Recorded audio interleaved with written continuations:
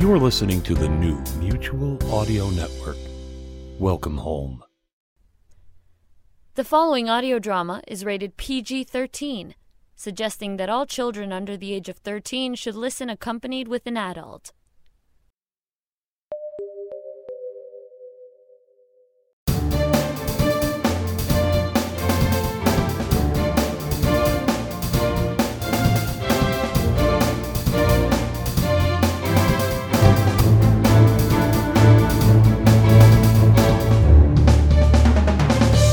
Hello and welcome to the Sonic Society, the world's largest showcase of modern audio theatre and sometimes audio fiction. I'm your host, David Alt, and my co-host Jack will be back next week when he's better rested and filled with Easter joy, and perhaps just a little bit of chocolate. This week it's Sonic Society number 684 as we begin with Shadowwood, The Curse of Nolan Folgate with Aidan Dickson and Jenna Rose, and a couple of audio fiction pieces including The Promise by Glenn Dickson and 1101 Wellington Way by Vivian, Lermond and Hand-to-Mouth Theatre. And all three of those features begin right here on the Sonic Society.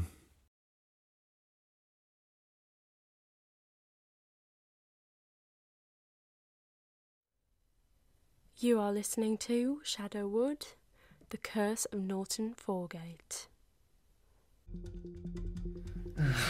And I don't doubt but they will drop and fall all together, in good earnest, and never to rise again. That's it. I've done it. How utterly depressing. I read every single book in the Shadowwood collection.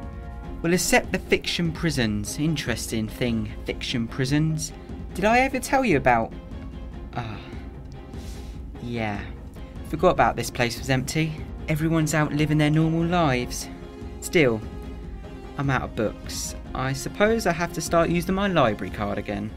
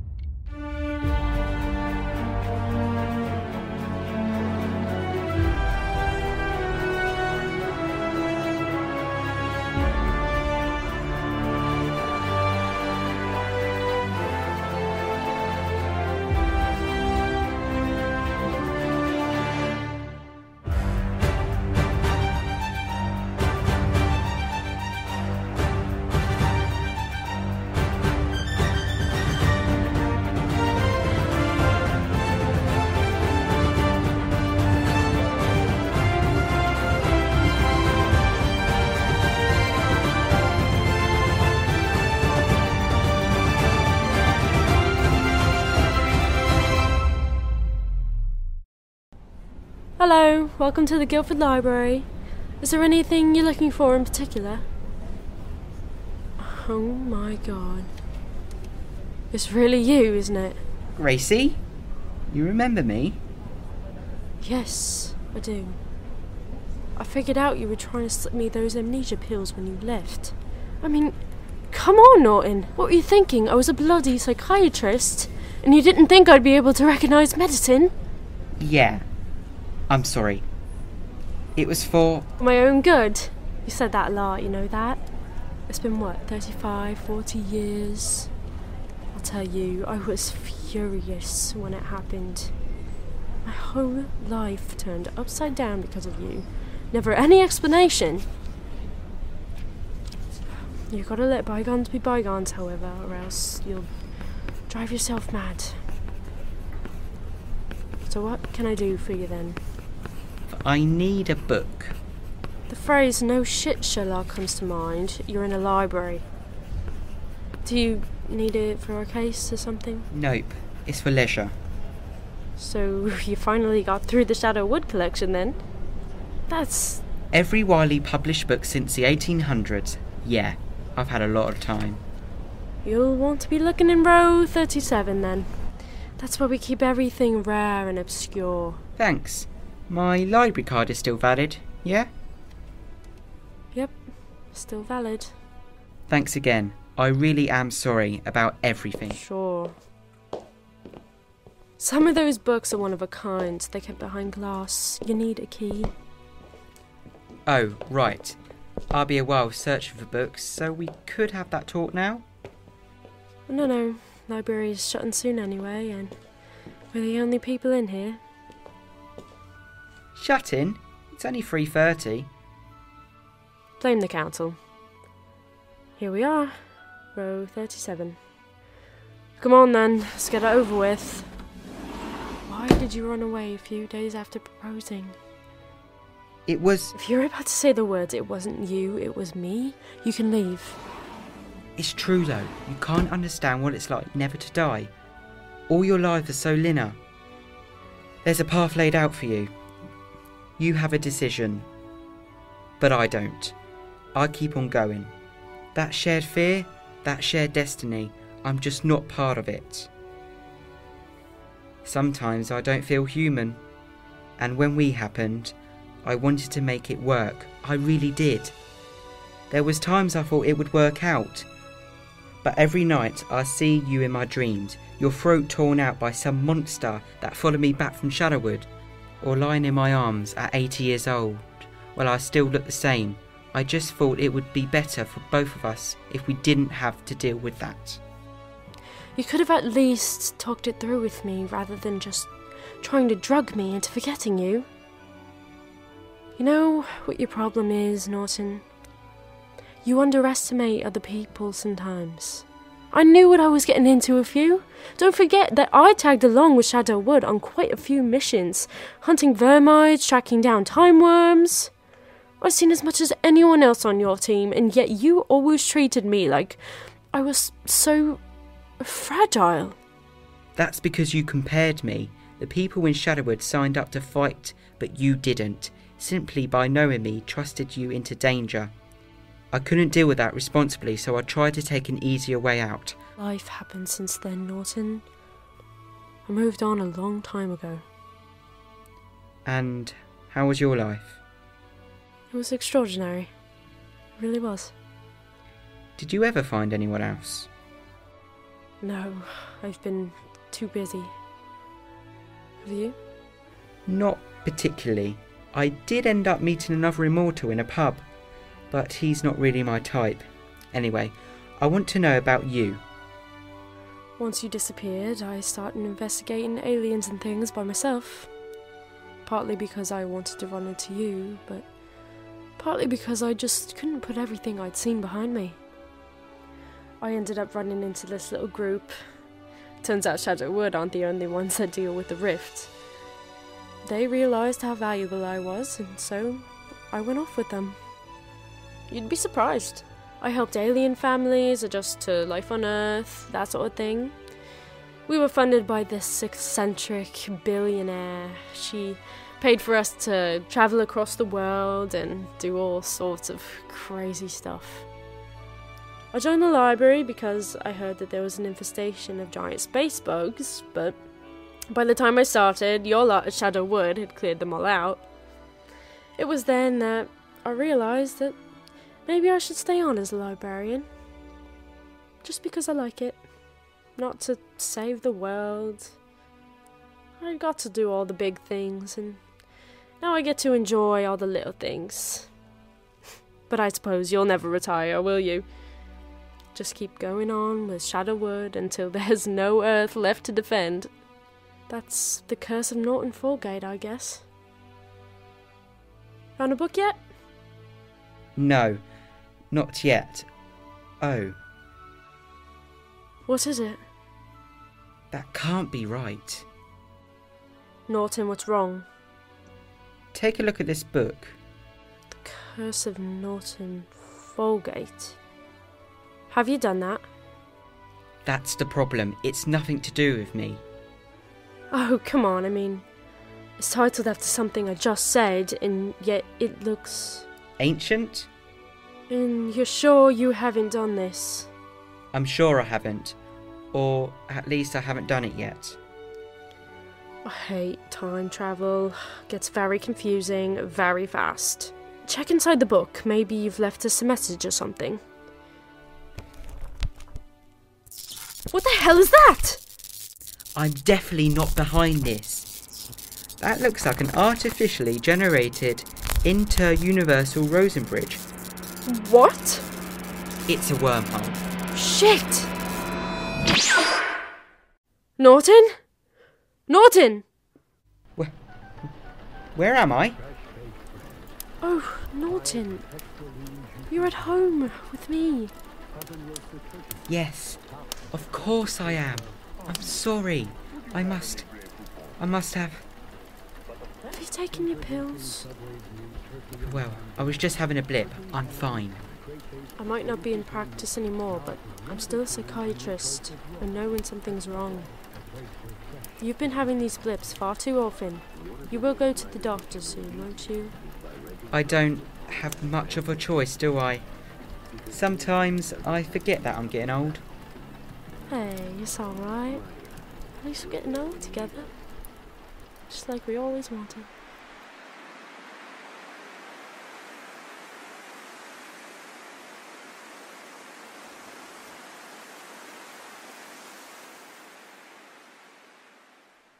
So then, what's the plan for today? You mean you want to make sure they're getting on alright without us? Am I that predictable? Only sometimes. I'll go get my coat on then.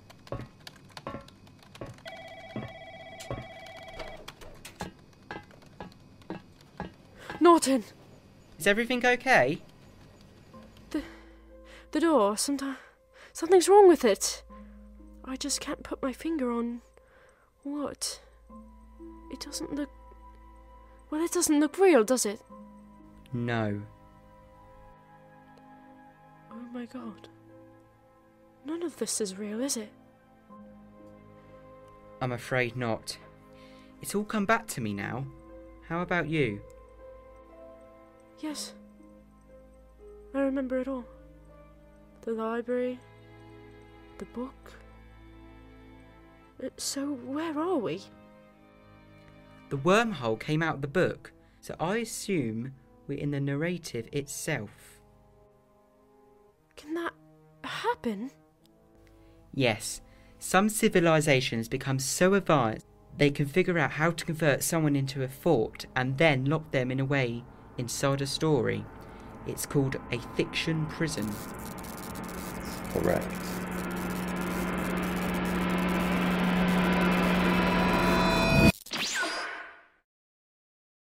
We're back. Yes, it seems we are, but this is far from over. Are you okay, Dennis? The library is closed now, but you can come back tomorrow. Who's Dennis? That man over there. He runs the bakery down the road. I wouldn't be so sure. If that's not Dennis, then who is he? If I had to guess, I'll say he's behind all of this. Correct. Come on then. Who are you? My designated name is the Timekeeper. So you're, what? A robot? An android?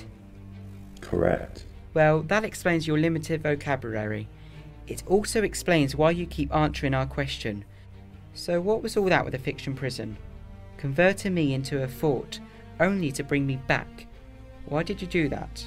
Mission objective: the elimination of Norton Folgate. Ah, that's clever. That's very clever. Lure me in with a life that I never had, turn me into a story, wait for everyone to forget about that story, and then I fade away along with it. Correct. So you're some sort of assassin? Incorrect. Enlighten us then. My purpose is to travel throughout time and record the history of every person, animal, place and object in this universe. The ultimate archaeologist. Why would you want to kill Norton, though? He prevents my mission from being completed. My probability circuits predict that the Norton's personal history will never end, meaning that my mission will never end. I will never rest. You want to rest? So you're capable of higher thought? And part of that programming means you can't force me into that fiction prison, doesn't it? That's why you show me what it would be like, because I have to choose. Correct. This world needs me. These people, everything that comes through the rift, it's my responsibility, and I will honour that until the end of time. You will exist beyond the end of time. Yes, I will. Does that not terrify you as it terrifies me? The infinite nothingness, forever. It terrifies me all the time. I can save us both from that fate. Enter the fiction prison, and we shall be delivered from that eventuality. No, it wouldn't be right. Everyone must face the end of time in some way. We shouldn't be exemptions. So, unless you have any other ways of converting me... Correct. There are other ways. Of course. The book. What about the book? It's ancient. I travelled along the web of time to the potential future where you decide to enter the fiction prison. I then travelled back in time and placed the book 500 years in your past. The book has been read by thousands of people. Why is that a problem? This will result in microscopic quantum schisms. The minds of the readers shall be flooded with temporal energy, enough to unravel the human genome. How many? How many people are alive that know the story? How many will die? 317, including 9 children. You can't go, Norton. You said it yourself, this world needs you. I truly am sorry, Gracie. I'm sorry I never gave you the life that you deserve. Tell everyone at Shadowwood I'm proud of them. Norton, no. Opening fiction prison. Norton! Goodbye.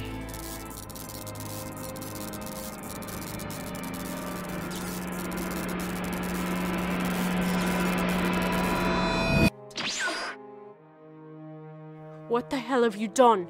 Get your hands off that book! Activating temporal teleport. Gone.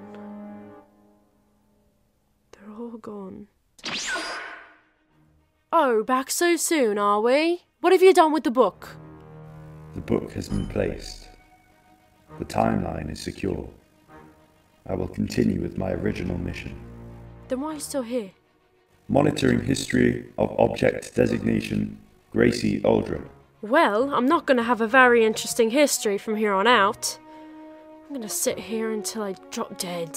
Probability circuits deem that statement unlikely. No one likes a smartass. So, Norton is nothing but a thought now? Just a memory? Memory is a funny thing, you know. I've seen a couple cases where people have had their memories altered.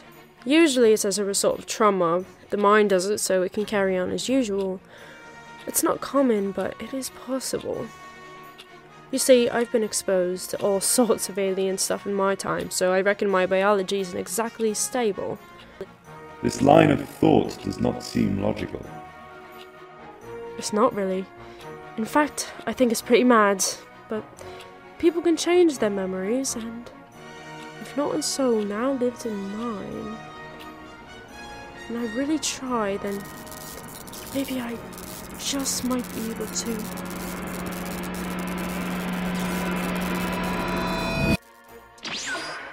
This is illogical. Oh, shut up, you! That's people for you. They never make sense, and don't I love them for it? Previous objective reinstated. No. See, when I was in the fiction prison, I did a lot of thinking, and there's a way out for us both to win. I am prepared to consider this alternative. The book has to have a Norton Folgate in it, right? But it doesn't mean it has to be me. So that's it. We both get what we want. You get your rest, and I'll get to stay here. Your implication is understood. And? I accept your offer. Remodeling holographic shell to appearance designated Norton Folgate. Relaying message to my creators. Mission aborted. Timekeeper unit going offline. opening fiction prison.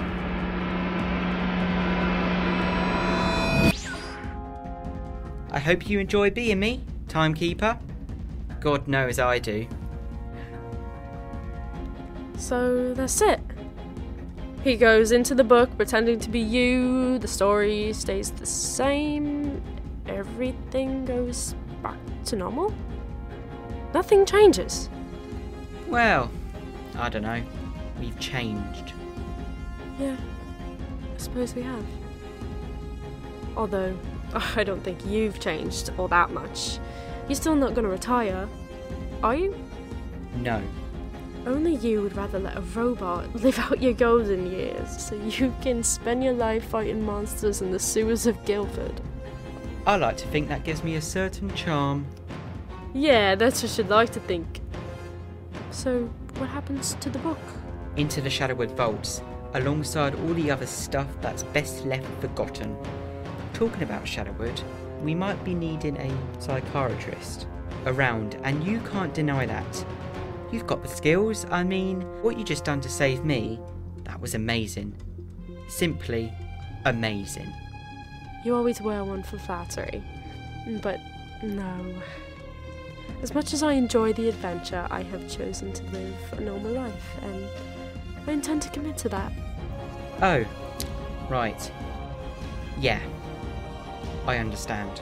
Still, it would be nice to see the old hub again. Maybe I'll pop down one of the days. We can have that coffee you promised me. Yeah, it really has been lovely seeing you. I'm so sorry. Stop apologising. Memories can change, we've established that. The only thing you need to feel bad about is that you haven't aged a day in the last 30 odd years, whilst I have enough grey hairs to... That one got away from you, didn't it? Oh, piss off. Haven't you got a world to save? Actually, yes, I do. Oh, dear. I completely forgot about the meteor shower. Okay, gotta run. Go, go, go. You better mean it about the coffee. Go! What would we do without that man?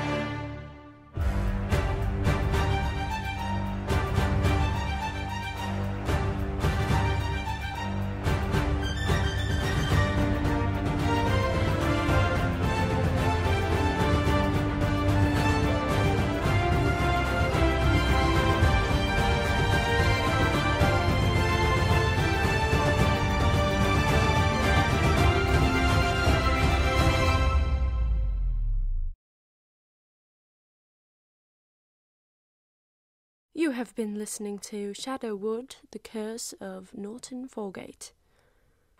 Norton Folgate was played by Aidan Dickson. Gracie was played by Jenna Rose. The Timekeeper was played by Joshua Dyer. Other parts are played by members of the cast. The script editor was Joshua Dyer. The director, Aidan Dickson. The music was by Leo Holder, Lucas Wolfe, and Daniel Munoz.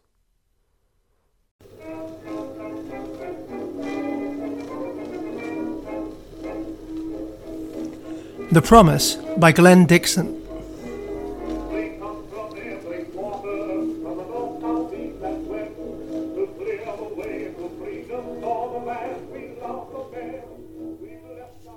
October 23rd, 1917, Flanders Fields. Waiting for the post to come has become one of the highlights of my week now. It's a great distraction and something for us all to look forward to. I was so excited to receive a parcel from my Aunt Agnes. I've missed her home baking. The smell of her butter shortbread reminded me of my mammy's kitchen when I was wee. I shared some of it with a couple of the night nurses, which caused a wave of excitement. We tend to eat a staple diet of bully beef, biscuits and army-issue jam. I'm not too sure which fruit is in it, but it has a dark browny colour. I don't think the folk back home would want to spread it on their morning toast. The scarf and socks that we Mary knitted will come in handy, as the weather's starting to change. I still haven't heard about my discharge yet. There was talk about it possibly happening before Christmas, but I'm not getting my hopes up again. To be honest, we are so short-staffed here that I can't see me getting back home until next February. I think I've made my peace with it. There's just too much to do here. The Germans have doubled their bombing raids, and as expected, the casualties have increased dramatically. On my occasional days off, when I leave the hospital tents, I'm stopped by a sentry every few yards or so, and I normally have to produce my passport. I wonder if they think I'm a spy, using the uniform of a nurse to go about my skullduggery. I rarely meet anyone who can speak a word of English, so I've been trying to improve my French. I'm struggling with the grammar and can only use a handful of phrases. December 1st. Everything is still in short supply here. Clean clothes, medicine, bandages, soap, food and sleep, especially sleep.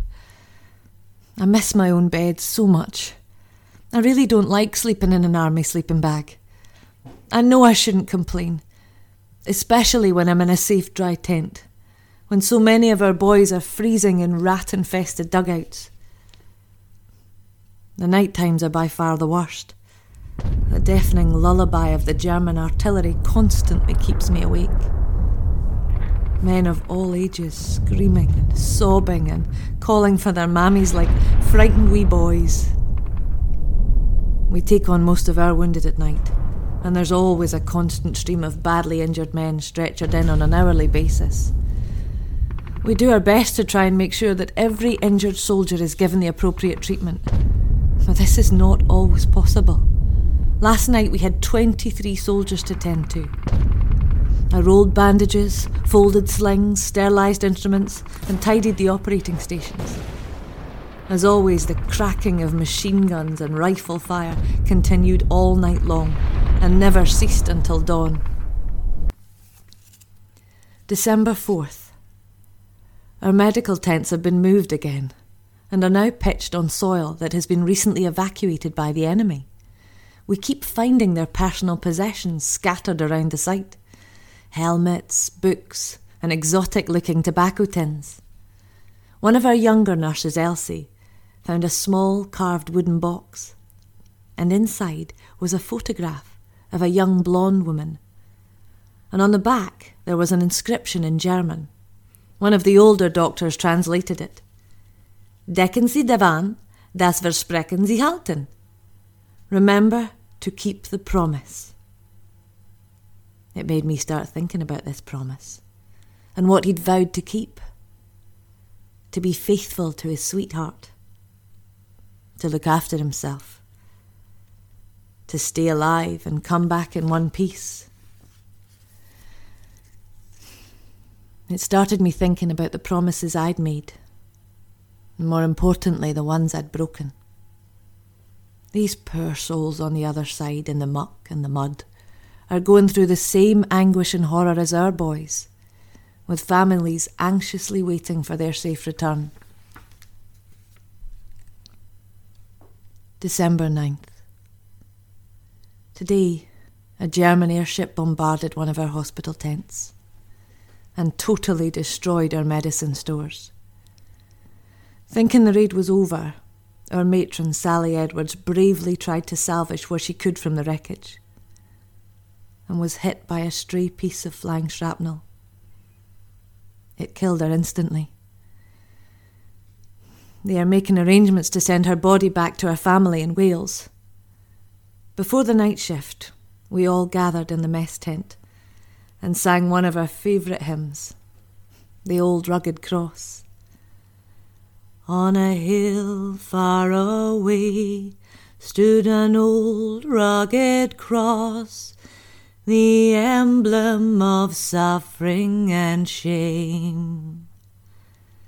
And I love that old cross where the dearest stand best, for a world of lost sinners was slain. Sally was very strict, but was quite popular with all the staff. She liked a nip of the good stuff and kept a small silver hip flask tucked inside her uniform. If she took a shine to you, she'd offer you a wee dram after a long night and tell you about her family's farm. She was kind and thoughtful, and I considered her a friend. December 12th. Our field hospital is very close to the fighting and only a few miles from the main trenches.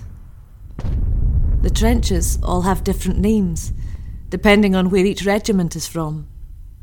Tam, an Edinburgh boy, was telling me that his regiment, the 16th Battalion of the Royal Scots, otherwise known as Macrae's Battalion, named theirs the Cowgate, Arthur's seat in the Grassmarket. He told me he used to play for the Heart of Midlothian Football Club and was one of their top goal scorers.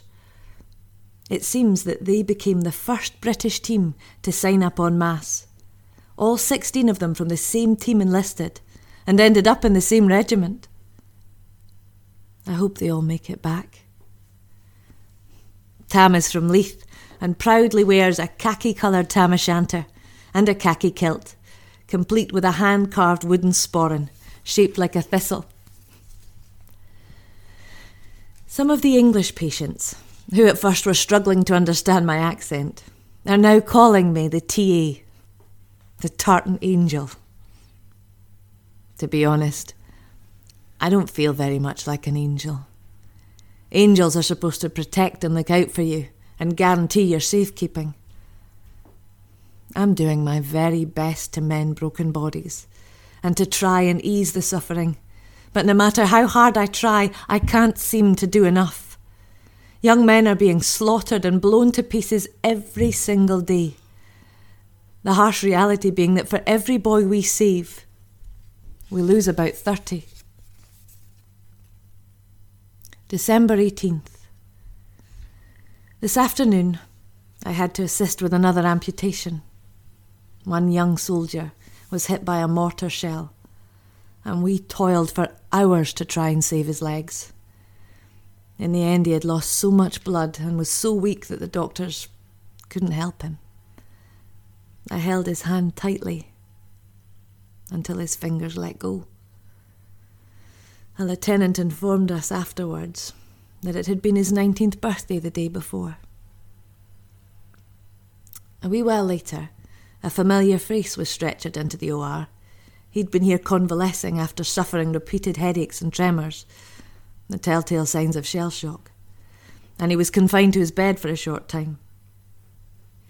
When they transferred him to the hospital tent, his face was bound in bloody bandages. The orderly explained that he had tried to climb out of his trench, waving a white handkerchief in an attempt to surrender. After getting tangled in the barbed wire, 2 privates managed to pull him back, but he took matters into his own hands and shot himself with a service revolver. It seems the bullet had either misfired or malfunctioned, and it had ended up lodged in his cheek. Under an armed guard, my job was to patch him up and nurse him back to health, so that when he was well enough he could stand trial and be put up against a wall and shot again as a deserter. Afterwards, when I was clearing up, I found myself in floods of tears, desperately wanted to pack my bags and go home to Glasgow. And then I remembered what Matron Sally had told me on my first night. There was no time to express sympathy or mourn the dead, only to carry on tending to the wounded by the sheer strength of will. Dry your eyes, nurse. You've got a job to do. And she was right.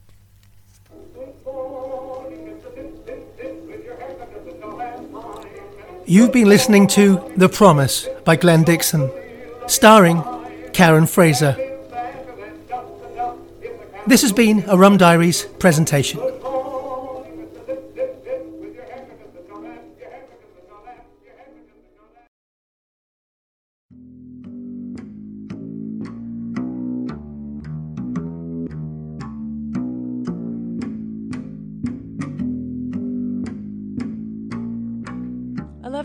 Wellington Way by Vivian Lermond. The old pensioner next door has an unnatural fascination with what is happening in my life, since she has nothing but a telly to take up her time. You've heard of Peeping Tom? Well, I've got Busybody Bee, and I've gotten tired of her spying and sleuthing around like a wannabe Sherlock on the hunt for a heinous villain. You think I'm exaggerating. Last Saturday I'm in my garden out back, taking advantage of the last of the good weather, turning over the soil around the privacy fence that divides our plots. I'm hard at it, and all of a sudden, I get this creepy feeling like I'm being watched. I stop, I look up and I spy the eye of Bee peeping at me through a knothole. Jesus, does she think I'm back here burying dead bodies? The next day I got some wood cement and filled in that knothole. And just this morning, I'm washing up my breakfast dishes and there's Bee, back at it, her spectacle eyes doing a surveillance sweep through my kitchen window. She sees me see her and ducks. Living next door to a vintage voyeur sucks. What's her problem anyway?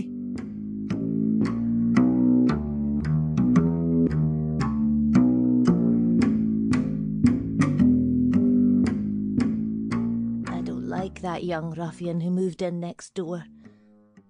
Wellington Way has always been a place for pensioners, not young bachelors set on sowing their wild seeds whenever they please. Oh yes, since he came at the start of summer, I've been keeping a watchful eye. I seen the comings and goings on, his loud gin-guzzling mates and young women traipsing in and out. Why, it's a constant parade of depravity. Well, I wasn't standing for it. I rang up the police station, and I shared my grievances, in no uncertain terms. I was told someone would stop round, have a look-see. I'm still waiting. What do they care about an old woman? And I spoke to the landlord, Mr. Carruthers, a cheesy sort of chap, just champing at the bit for a chance to raise my rent. We cannot discriminate based on age, sex or gender, he says, through that fake sneering smile of his. Troy Northers pays his rent on time. Not like your old neighbour, who did a night flit when his rent was 2 months past due. I'm not one for letting sleeping dogs lie.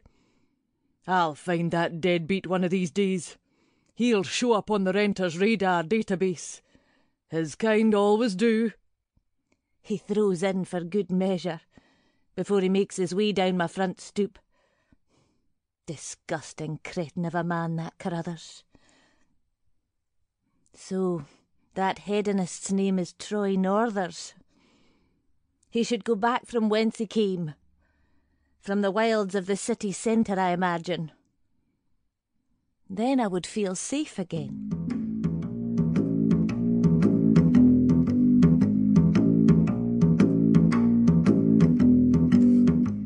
So, I'm a bachelor, okay, not necessarily on the hunt for love, but on the hunt, if you know what I mean.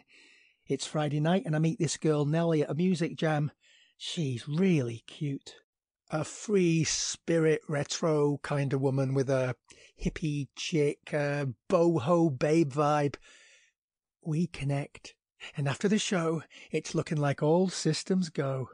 We catch an Uber and head back to my place, and I'm looking forward to a little nookie with Nellie. Just as we turn the corner of my street, there they are. 3 water department vehicles, lights flashing right outside my flat. A workman flags the Uber driver down. Road closed, water main busted at 1101 Wellington Way, emergency vehicles only, he says. But I've got to get in, that's my flat, I shout. Not tonight, you ain't, he answers as he hands off a business card and tells me to ring up the department in the morning, and the Uber driver turns around and we head to Nellie's. I call my insurance agent and I leave a message.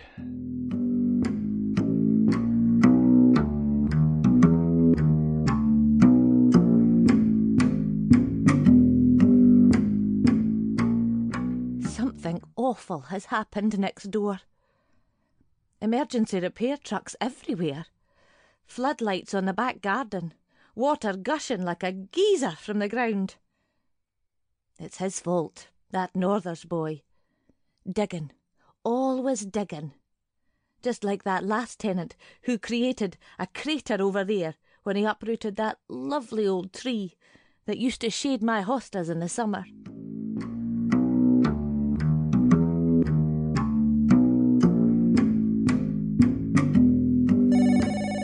Christ, I've had 3 hours sleep and my mobile is ringing. What kind of arsehole calls up at 7 a.m. on a Saturday? I pick up, growl a pissed-off greeting. It's my insurance agent. He tells me he's going to my place straight away to assess the damage. He'll ring back later, he says.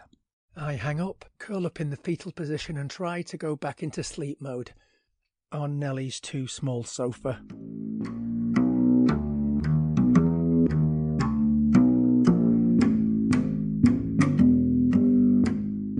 It's daylight now, not that it matters. I've been up all night watching. They're still at it, pumping water. The steady drone of the bilge pump is maddening. Wait, oh, they've stopped. It's gone dead quiet.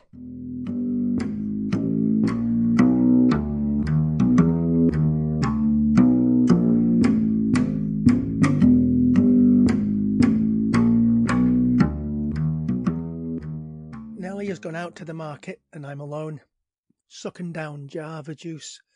I still haven't heard back from the insurance guy. I'm on my third cuppa and I get an incoming on my mobile. Not the insurance guy. I don't recognise the number, but I pick up anyhow. The person announces themselves and the purpose of the call. What is already bad just got worse.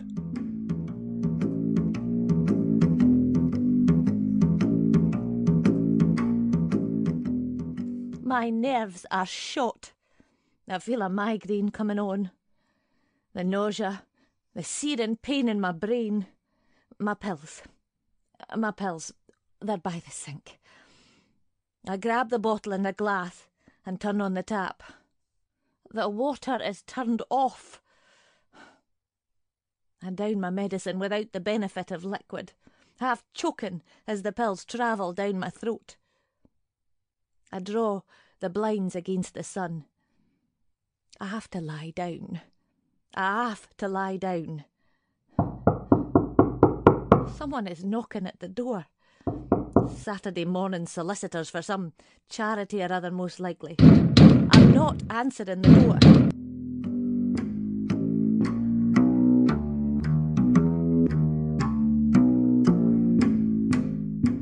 So now I'm at the police station by formal invitation to just answer a few questions, according to a certain Detective Inspector Peter McMonigal.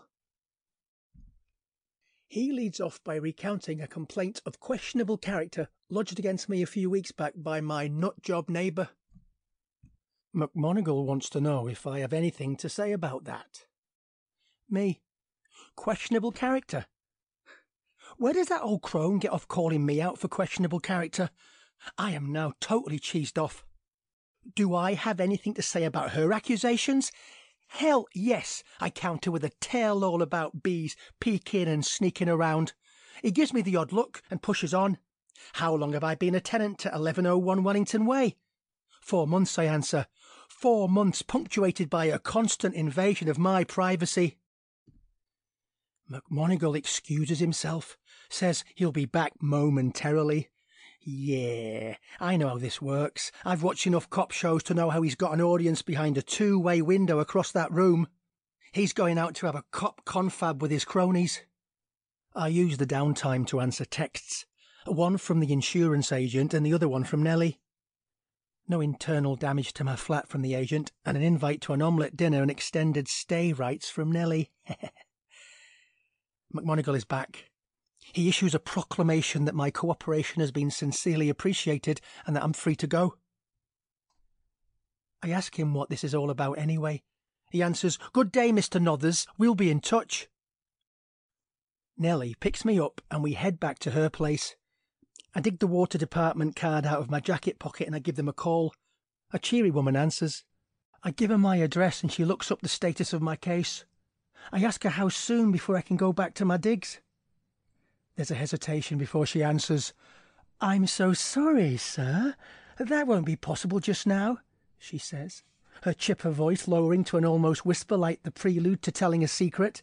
"Your flat is flagged as a crime scene." What the hell?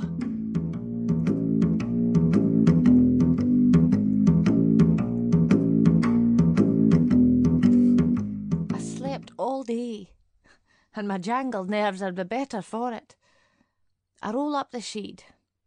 The sun is making its descent. Next door the house is dark. No sign of life. My eyes travel to the garden. Yellow crime scene tape everywhere. The police have finally come. Perhaps they have already found that miscreant boy guilty of some unimaginable crime. Oh, bugger off! All right, I'm coming.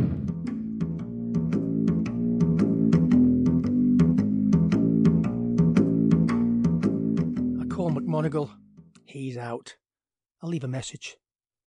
I am revved up and having a rant, pacing like a caged cat in Nellie's living room. Oh, she sits on the sofa, sipping her Malbec, watching the telly on mute. Captions travelling across the screen. All of a sudden, she perks up, turns up the sound. "Look," she shouts. My eyes lock on the screen, and a scene I'll never forget. And now a special STV bulletin. Police have arrested Mrs. B. Ludlow, who has confessed to the murder of Marlon Tisdale, her former neighbour. Tisdale had gone missing from his Wellington Way residence 6 months ago. His body was discovered yesterday when a nearby water main burst, resulting in severe flooding which uncovered Mr. Tisdale's remains. Ludlow has been denied bail. Stay tuned to STV and all the news as it happens for further updates on this story. Wow. Talk about being gobsmacked. Like, there's been a dead man dirt dwelling in my yard and a murderer living next door. What are you going to do? Nellie wants to know. Move, I answer. No way am I going to stay at 1101 Wellington Way.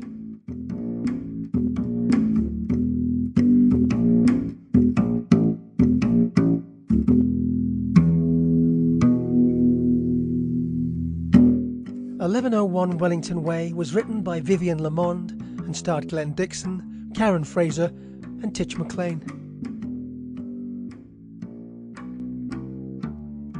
And that's this week's show. Please look in the show notes on sonicsociety.org for the links for our features this week, and come check us out on Twitter at Sonic Society or David Alt.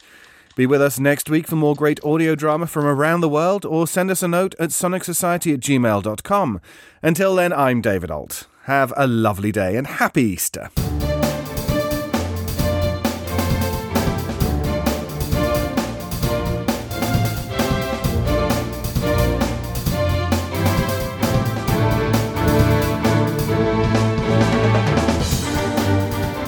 The Sonic Society is written and produced weekly by Jack J. Ward and David Alt, with original music by Sharon B. at sharonb.com. All features, interviews and audio drama shorts are owned completely by their originators and provided to the Sonic Society by Creative Commons licensing. The Society itself originates from Halifax, Nova Scotia, Canada. Thanks for listening.